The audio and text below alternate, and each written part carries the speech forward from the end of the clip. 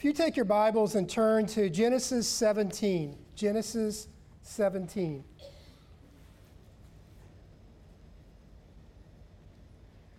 Tonight,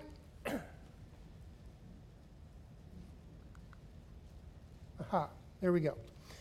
Tonight, I'm going to do a You Ought to Know night, and this is a You Ought to Know that is a lot of teaching. There's a lot of content involved. There's a lot of things that you as believers need to know tonight. And so I'm actually using a little bit of a PowerPoint tonight just so that we can kind of lay out some things and so you'll understand. You may want to take a piece of paper. I don't know if you're going to be able to read those tonight and write some of this stuff down. That may be helpful to you. Genesis 17, if we could stand this time for the reading of God's Word, Genesis 17, 1. I'm going to start in verse 1. This is what it says. And when Abram was 90 years old and 9, the Lord appeared to Abram, and he said unto him, I am the Almighty God. Walk before me, and be thou perfect. And I will make my covenant between me and thee, and will multiply thee exceedingly. And Abram fell on his face, and God talked with him, saying, As for me, behold, my covenant is with thee, and thou shalt be a father of many nations. Neither shall thy name any more be called Abram, but thy name shall be called Abraham, for a father of many nations have I made thee. And I will make thee exceedingly fruitful, and I will make nations of thee, and kings shall come out of thee. And I will establish my covenant between me and thee and thy seed after thee in their generations for an everlasting covenant, to be a God unto thee and to thy seed after thee. And then go to verse 19. Verse 19, same chapter. And God said, Sarah, thy wife shall bear thee a son indeed, and thou shalt call his name Isaac. And I'm going to back up just for a minute. So Abraham decided, and Sarah actually decided, that they're going to need some help to fulfill God's promise to them in making Abraham a father of many nations. So Sarah gave her handmaiden to Abraham, and as a result of that, there was a child that was born. And this is the explanation of what God says. In verse 19, and God said, Sarah, thy wife shall bear thee a son indeed, and thou shalt call his name Isaac. And I will establish my covenant with him for an everlasting covenant, and with his seed after him. And as for Ishmael, that's who I'm referring to, I have heard thee. Behold, I have blessed him, and I will make him fruitful, and I will multiply him exceedingly. 12 princesses shall he beget, and I will make him a great nation. Verse 21, but my covenant will I establish with Isaac, which Sarah shall bear unto thee at this set time in the next year. Let's pray. Dear Father in heaven, Lord, I thank you, Lord, for the opportunity that we can come to your house, Lord. Thank you, Lord, for your grace and mercy. Thank you, Lord, for your word. Lord, I just pray tonight that you will help me speak clearly, Lord, on the topic that I'm going to speak on tonight. Lord, I just pray that I will not say anything, Lord, that you would not have me say. I pray, Lord, that it will be understood and your word will go out boldly. I ask this in Jesus' name. Amen. Thank you. You may be seated. Throughout history, there has been a constant attack on Jews and the nation of Israel. And I'm not referring necessarily to the Holocaust, which that was horrific, but the attacks are continuing throughout the years. In the name of religion, attacks and attempts have been made to destroy the Jewish people. Just in the past year alone, there has been a record number of attacks on Jews and Jewish organizations in the United States. Attacks on Jewish community centers, synagogues, have increased by 61%, with incidents in K through 12 incidents happening 106%. And then physical assaults against Jews have increased 167% in 1 year alone, and that is in the United States of America. Radical religious groups such as the Black Hebrew Israelites, who believe that Jewish people are not the true chosen people, have murdered Jews here in the United States. Militant groups have attacked Jews, burnt synagogues, and sent out racial hate mail across this nation into Jewish communities. In fact, just a couple weeks ago, 9 student organizations from Berkeley School of Law created Zionist free zones. We'll see how that plays out. Many of these attacks have been in the name of religion. The accusations of Jews being responsible for killing Jesus throughout the centuries have reemerged in recent times. The fact of the matter is, it wasn't necessarily the Jews that killed Jesus, it was you and I. Amen. For my sin and your sin that put Jesus on that cross. If it wasn't for you and I and the need for salvation, Jesus didn't have to go to that cross, but he did because of you and I. Schools in a number of states throughout the U.S. have been instructed not to teach the Holocaust. Florida statutes actually requires the Holocaust be taught. And in 2021, last year, a new standard was adopted. Governor DeSantis was there when that new standard was adopted, and this is what he said, and I quote, "We want to make sure our students understand the evils of the Holocaust. You see, people throughout the world try to diminish or even reject that the Holocaust even happened." I'm going to give you some terms tonight. A lot of times there's a lot of terms that are used, and I want to go ahead and explain what these terms are tonight as soon as I figure this out. Here we go. The first term is called anti-Semitism. Anti-Semitism can be defined as a hatred expressed toward Jews with manifestations through rhetoric or physical actions directed toward a Jewish community or even non-Jewish individuals. It includes the attack on property, Jewish communities, institutions, and religious organizations. The second one I want to define tonight is an apartheid. This is an important term if you've heard the word apartheid before. An apartheid can be defined as an institutionalized regime of systemic oppression and domination by one racial group over other racial groups with the intent of maintaining that regime. The Jewish state, in its existence alone, has been called apartheid because of its, quote, systemic racism. The position goes on in apartheid when it's referring to the Jewish state as Israel has no right to exist as a nation because they're not only a nation of Jewish race, but also they have a Jewish religion. Therefore, they don't have the right to exist as a nation.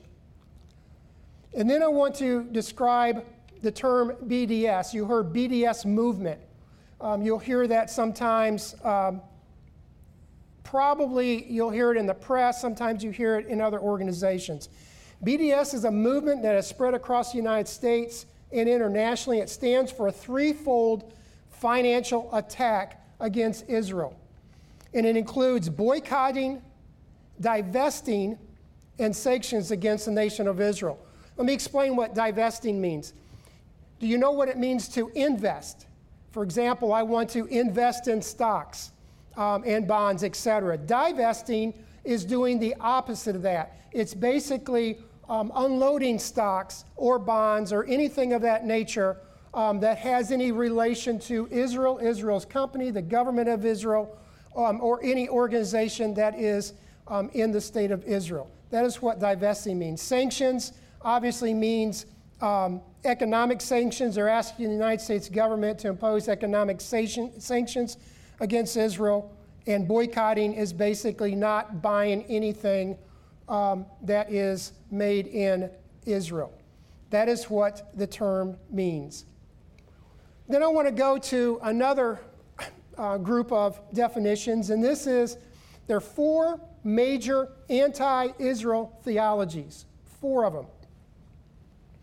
And I want to go through them. A lot of them have been through generations and generations. Some of them are a little bit new. Some of them are just some old theology stuff that has been renamed. But this is what the terms are. Covenant theology or replacement theology, also called supersessionism. Say that fast a couple times. This is a belief system that the church in the New Testament replaced the Jewish people in God's promise to his chosen people on earth in the Abrahamic covenant. So basically it's saying that when the church came to light, it replaced the Abrahamic covenant, the God's promise that he made to Abraham, that it was replaced when the New Testament church came to light. However, in Genesis 17:7, it says this, "And I will establish my covenant between me and thee and thy seed after thee in their generations for an everlasting covenant." An everlasting covenant. And then in Genesis 17:19, "I will establish my covenant," referring to Isaac, "with him for an everlasting covenant with his seed after him." The promise God made to the Jewish people is still valid, and it's called dispensationalism. The Old and New Testament is literal in its complete Word of God, and it must be interpreted as such. You can't use the New Testament to change or alter the Old Testament. They are complete, and one does not outrule the other. Another doctrine is called fulfillment theology. Fulfillment theology. This is the belief that Jesus fulfilled the Abrahamic covenant and ended it when it came in the New Testament. So basically what their belief system is that the Abrahamic covenant, the covenant that God made that was an everlasting covenant with Abraham, ended because it was fulfilled when Jesus came to the scene. They believe there's no further connection with the Jews or Israel, making them no longer relevant to Christians today. Now let me explain to you the issue with that. Again, it's an everlasting covenant, an everlasting covenant. And I will say this, that there's another place in the Bible that mentions everlasting, and it's everlasting life. So if God makes a covenant and he gives us everlasting life, then does that mean that, well, it's conditional? Or is it everlasting? It's everlasting. The next term is, and the other theology is this, it's called conditional Abrahamic covenant. This has become very popular in recent times. It's a belief system that God's promise to the Jewish people will still be valid if the Jewish people held their end of the deal. But because they sinned, God's promise is no longer the case, which brought about the New Testament church. It's almost if Christians in Christianity in the New Testament was kind of like God's plan B. Plan A didn't work, so God came up with a plan B because he made a promise, but he's taken back his promise, but he can justify taking back his promise because the Jews didn't keep their end of the deal. This is very similar to what's supersessionism, and it blames the Jews for rejecting Christ. The Abrahamic covenant was not conditional. Throughout the Old Testament, when God was dealing with the Israelites, he would make conditional promises. But they were if-then statements. For example, if my people who are called by my name, etc., then I will heal from heaven and heal their land. If-then statements. Every time God made a promise on an if-then statement, it was if this happened, then this would happen. If this happened, this would happen. On a covenant that he made that was unconditional covenant, as an everlasting covenant, God meant it was everlasting. There's another theology called figurative interpretation. Figurative interpretation. And this is what this theology believes. It believes that promises and prophecies are not interpreted literally. It's all figuratively interpretation. So I always wonder at what point and who determines what's figurative and what's literal. Justification by grace and grace alone. If my people are called by my name, that's how do you determine that? There's a organization called Christians for Middle Eastern Peace, hosted a webinar, and they are encouraging people to interpret Old Testament themes through the lens of the New Testament. Many of these religions' positions, they're not new. Many of this is not new at all. In 1543, there's a guy by the name of Martin Luther, and he published a work. And I'm going to get some people mad at me over this, but I'm all right with it. Martin Luther was the father of the Great Reformation. He published a writing called On Jews and Their Lies, which he attacked the Jewish lineage. He debated the covenant that God had with them, and he accused them of stealing, robbing from others. He declared rabbis who teach Judaism should lose their life and limbs. He stated that all silver and gold should be taken away from them, and went on to say that Jews must be driven out of the country like mad dogs. This is in his writing On Jews and Their Lies. He went on to say that their homes should be leveled and destroyed, their synagogues burned. Hitler was a fan of Martin Luther, and he actually quoted Luther in his writings in Mein Kampf. And he actually acted upon Luther's writings and attacked Jews.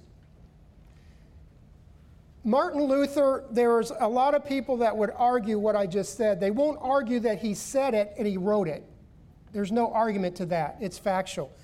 But the argument is, well, he got mad at the Jews because of this, and he was upset because he was really friendly to the Jews early on, but he got mad at them because he could not seem to convert them. I'm sorry that's not how you win the lost. It doesn't work that way. And the fact of the matter is, Hitler did exactly what Martin Luther recommended. John Calvin was another one that came to scene. He was a super sensationalist. Now, he wasn't quite as vicious in this sense against the Jews, but he taught that God did not have to keep his covenant with the Jews because they rejected the gospel. Calvin also said that God put an end to this covenant with Israel. And again, this is supersationalist. This is replacement theology, covenant theology. That is where that term, or that actually came from, is probably John Calvin. It actually may have come from St. Augustine, which I don't believe was a saint, but it did come from him because he had some of the same belief systems. Right. Many religious leaders today would say that Jews don't have a right to Israel because they actually drove out people. They drove out the Philistines.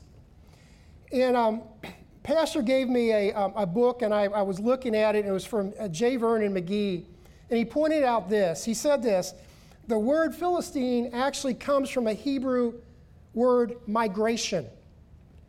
The fact of the matter is, it wasn't their native land to begin with. God had given that land to Abraham. Right. The next slide I want to go to is denominational overview. Now, before I click this slide, there are 4 categories in this. I'll go ahead and click it. There are 4 categories in this denominational overview. And these are churches, they're some of the most popular churches here in the United States. And this is not a perfect column. I just want to let you know that, and I'll explain what I mean in a minute. The first column you'll see is Reformed, okay? Reformed, the Great Reformation, you can think of that in that nature. Out of the Reformation came the Lutheran Church, came the Presbyterians, non-denominational, and about half of the Southern Baptists. Now, I'm saying what is happening today, not what came during the Great Reformation, okay? But these are a lot of doctrines that these groups of people use. Through that Reformation, there's a Presbyterian group that uses it, Lutherans, non-denominational. There's about half of the Southern Baptists use the Reformed theology, and that's really what I'm referring to. From that, in their support of Israel, they politically support Israel, but they do not theologically support Israel. In other words, they believe in covenant theology, replacement theology, or some other mixture of theology that would prevent them from saying Israel is still, the Jews are still God's chosen people. Okay? So they're friendly to them politically, but they don't believe biblically that there is any standing with the Jews and the Jewish nation. The next one is, I'm going to call the early church. Now, from that, most of these came from, these are basically denominations that did not come from the Catholic denomination. Okay, these are groups of people that did not come from Catholic. For example, you would think of our church would come from that because of the Anabaptists would actually come from this, because we were not part of the Catholic Church or we were not part of the Reformation. So you would think of us as that way. There's other groups in there, Nazarenes, and I'm going to say something about Nazarenes. Nazarenes, their heritage actually came from a Methodist theology. It was actually John Wesley, but they changed some of the parts of the work of the Holy Spirit. And that's where Nazarenes came from. Holiness came from also a Wesley theology, but then they came into Pentecostal. That's all that same type of group of people. There's about half of Southern Baptists have a early church theology, Assembly of Gods, and non-denominational. These groups, and there's several reasons that some of these groups, and I'll try to explain it, some of these groups believe, we don't, but I'm saying some of these groups believe that God is setting up the kingdom, and it's through Israel and through the new, through Israel and through the New Jerusalem, and it's their job on earth now. The church age is gone, and they believe actually that their job is to set up the New Jerusalem. Okay? Now that is a theology that I'm just giving you there, just saying that we're not related to them. Okay? So don't think we are. Okay? I'm putting them in that category because politically they support Israel, and theologically they believe that Israel is God's chosen people. And that is what we as Central Baptist Church believe. Because we believe that God's word is literal. Amen. Then there's another group, Roman Catholic, and I'm going to just mention them real quick, and then I'm going to kind of move on because they're kind of in an unusual place here. Roman Catholic, Anglican, and Orthodox. Roman Catholic is a group that does not politically support Israel, nor do they theologically support Israel. But I'm going to explain a little bit about what they're moving into. And I also want to say this, just because somebody belongs to one of these denominations doesn't necessarily mean they believe this. But here is the problem. This information I got off of these churches' denominations' websites. Okay, so it's not like hearsay or I'm kind of thinking this might be the case. I got this from their website, so you'd have to say it's probably pretty accurate. Roman Catholics, Anglican, Episcopalians. Episcopalian came from actually the Catholic Church, but there was some immoral things going on, and the King of England decided he would start his own church, and that's where Anglican came from, Episcopalian. And then there's the Orthodox, which is kind of a different flavor of the Roman Catholic Church. I'm going to get back to the Roman Catholic Church in a minute. Then there's another group, we call a mainline denomination. These people are fairly radical. I'm trying to think of a better way of saying it, but they are. The group's called, for example, United Church of Christ, United Methodist, Presbyterian USA. Now, it's different than the Presbyterian on the far left side as Reformation or Reformers. Presbyterian USA split off from the Presbyterian Church. Or I could say the Presbyterians split off of Presbyterians of America split off of Presbyterian USA. American Baptist, Disciples of Christ. Those churches, they do not believe there's no political support for Israel, nor do they believe that they're theologically that Israel has any standing in the Bible as of today. The Catholic Church, I'm going to go back to the Catholic Church, excuse me, for a minute. The U.S. Conference on Catholic Bishops has stated, through prayer, pilgrimage, relief, development projects, and public actions, that the Catholic Church is dedicated to a two-state solution. And basically what they're saying is that we recognize Israel as a right to exist, but we also believe that they should split their country with the Palestines. There's a lot of things that you'll see out there about the nation of Palestine, etc. There is no such nation that doesn't exist. It never did. But people are trying to get buzzwords in there to make it or imply that Palestine is a nation and Israel took them over. Excuse me.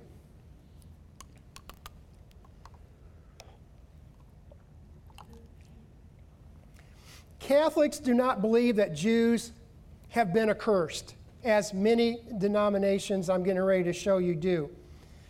They consider them, this is a very unusual theological position, they actually consider them as their older brother, and the Catholic Church is the new Israel. Okay? So they're basically, and they actually said, it's kind of like Abraham. You know, Isaac and his brother. He was kind of like, that was his brother. Well, the Catholic Church is they're basically giving that same scenario, and this is what they've said, that that they consider the Jews being the older brother and the Catholic Church being the new Israel. The Catholic Church in 2016 joined the boycott of settlement products and companies that would profit from settlements in Israel. So even though that they say that, a lot of things that they're doing is not in line with what they're saying. Now I want you to understand, in fact, I had a discussion with somebody, I said, there's a lot of Catholics do not believe what I just said. Okay, and that came from their website. Okay? And I said that, and the person laughed, and they said, that's because that they're starting to read the Bible. Perhaps that could be the reason. United Methodist Church, the Presbyterian Church USA, United Church of Christ, the U.S. Mennonite Church, the Evangelical Lutheran Church, are all promoting the BDS movement as their official church position. Okay? They want to basically do harm to Israel to the point where that they want to crush them as a nation. If you look at the organizations that I just mentioned, United Methodist Church, they're going through a church split right now. They've actually split. There are these groups that I just mentioned are radical. And when I say radical, I'm not just talking about this theology. What I'm referring to is it's not just this theology that they're radical about. They're radical about the LGBT agenda, equity, justice, wokeness, everything you want to think about. Some of the things on their website are so vile. These are churches. Not really, but they're calling themselves that I couldn't even mention on openly. I couldn't even talk about it. It's so disgusting. The problem with it is, look at the denominations that are supporting Israel and look at the ones that aren't. United States, the church in the United States is losing ground, and they're losing it very rapidly. The Presbyterian Church USA passed a resolution that accuses Israel of apartheid, and they liken the Jewish state to Adolf Hitler's Nazi regime. That is in their resolution. The Mennonite Church, quote, Israel is sinful based on injustice and must come to an end. And that the U.S. citizens, we are complicit in this sin due to our government's significant and long-standing support of Israel.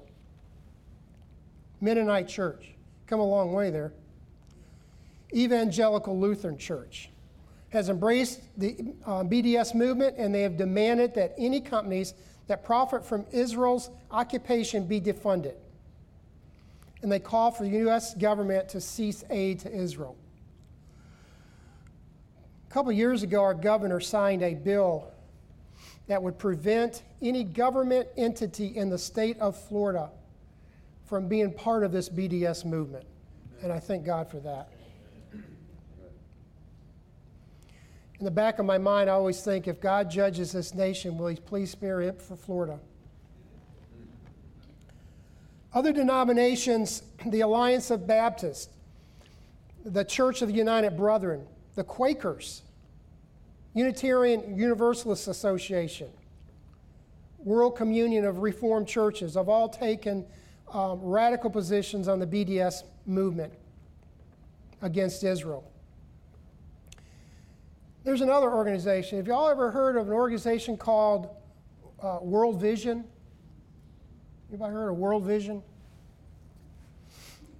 Well, Muhammad Eliaba, it's Eliaba, Abi. He's a leader of he was a leader of this, one of the parts of this nonprofit child sponsor organization called World Vision International. World Vision International, just to give you a reference, it was at one time in 2014, I believe it was rated as one of the top 7 highest. They took in more money than any other nonprofit organization in the United States. They were in the top 7 highest in the United States. I remember a number of Christian groups, including churches, by the way. Churches are like, well, what do we do? You know, we want to help needy kids and starving kids, and World Vision, they still do this. You sponsor children, so they give you pictures of children, these poor children that look, they look pitiful, and it's like, I'll do anything. What can I do to help these children? Well, give us money, and you can sponsor a child. Well, this Eli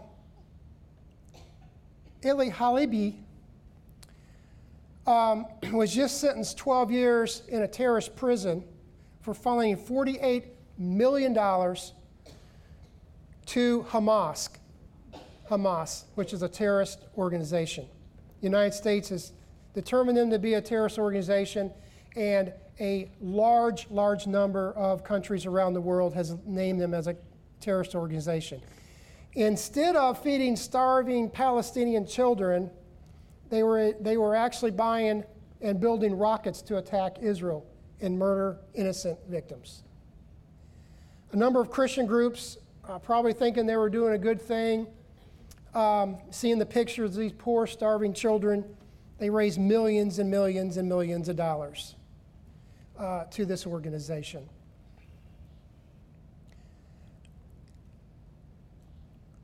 That's my introduction.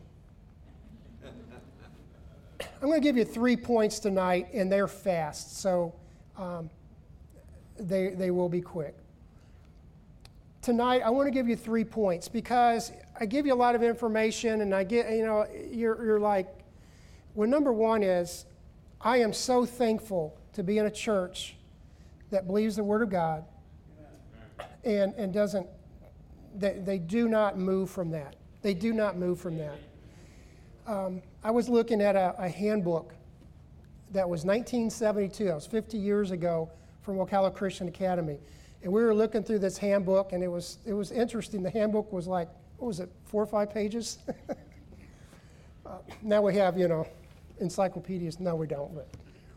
And it's not changed. It's not changed. And I'm so thankful for that. God made a covenant with Abraham and Isaac. And his covenant with Abraham and Isaac is an everlasting covenant. An everlasting covenant means that it is forever. God doesn't change his mind when he makes a covenant. God's plan of salvation is everlasting life. There are no if-then statements in everlasting life or his everlasting covenants. Secondly is this. Theology matters. Theology matters. I can imagine, I know people that are members of some of these churches, and I don't believe, number one, they have a clue what they're doing with their money. I don't believe it. Good people that I believe are Christians, that are believers. You need to know what you believe and why you believe it. Theology matters. Okay. This is not a club. This is not a community center. This is a church that evangelizes the lost. You have to know what you believe and why you believe it. We as believers must take a stand for righteousness. This right here is going to take a toll on our nation. Because in Genesis 12:3 it says this, I will bless them that bless thee and curse him that curse thee. And in thee shall all families of the earth be blessed. I believe that's true today. I believe it was true 1,000 years ago. Right. And lastly is this. We have a biblical responsibility to elect officials who support Israel. Amen. I think for too long, the church has been quiet on issues like this. I just think we've been too quiet on it. Has it been happening, and do we know what's happening? There's some of these, when I started researching this, I did not know. I did not know the United Methodist Church had gone this far out there. I mean, I didn't know that they had gone on LGBT, on marriage, on other things. I had no idea that they were going after Israel to the level that they're going after them. This is the reason that anti-Semitism is at a pace in the United States I've never seen before. This is the reason of the 167% increase in attacks on Jewish communities and Jews. And here's what I'm going to say about this. The Jewish community does not trust Christians. And I'm going to tell you why. They think Christians are the Catholic Church. Look at the history of the Catholic Church in Christianity. And even the Catholic Church has said, yes, we did some really bad stuff. There were some atrocities committed by the Catholic Church. That is actually off their website. They've admitted that. But the Jewish community, they think Christians, that's what they relate Christians to. And then they know a little bit about the Reformation, about the people that came out of the Catholic Church and the Great Reformation. Martin Luther? I mean, that's not really a good indication of a Christian. And then they go on to Hitler that used what Martin Luther said.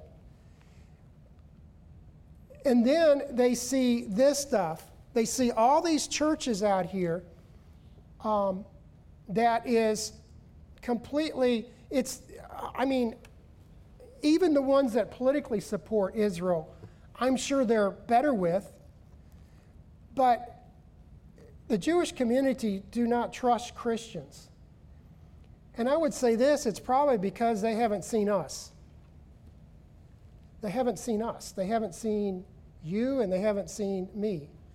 Oh, they've seen Presbyterian Church USA. I guarantee they've seen them. They've seen United Church of Christ, which, if you know anything about United Church of Christ, I believe their name is blasphemy. But they haven't seen us. So they don't know the love of Christ. They don't know the love of Christ because they have not seen Christians, real true Christians. We as Christians need to make sure the Jewish community know where we stand on Israel and the community. We will never have opportunities to win our Jewish communities for Christ unless they see the love of Christ. And I can promise you they're not seeing the love of Christ right there. I promise you they're not seeing that.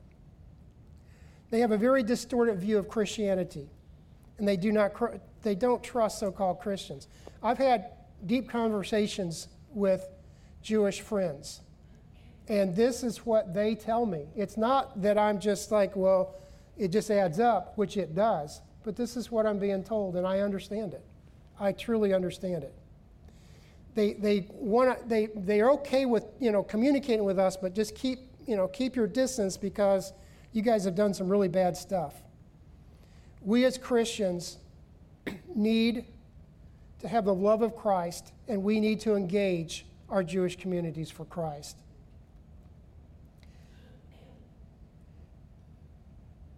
If you, as a member of one of these churches, and I'm not talking to our members here and our people here, but I'm talking to people that's outside of here.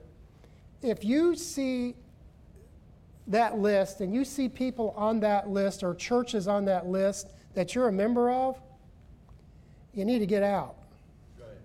You need to get out. This is the position. This is the money. They're spending money on this. This is not just taking a position on it. They're investing money into coming against Israel. I believe this is part of the end times, Pastor. This is the end times. This is what they're doing. And I believe at some point somebody will come along on the scene. Jews and Israel want peace. In Psalm, very specifically, it says, pray for peace of Jerusalem. Right. Did we ever do that? As you and I, as believers, did we do that? I'm guilty of not doing that. They need Jesus, and we are not going to show them Jesus when they're seeing this. They're seeing the attacks. There's things that you can do that's outside of here. I will get with you and give you some ideas of what we can do. But we as believers need to show Jesus to our Jewish friends and community. And we need to openly support them. We need to let them know, yes, you are God's chosen people. But we also know that all have sinned and come short of the glory of God.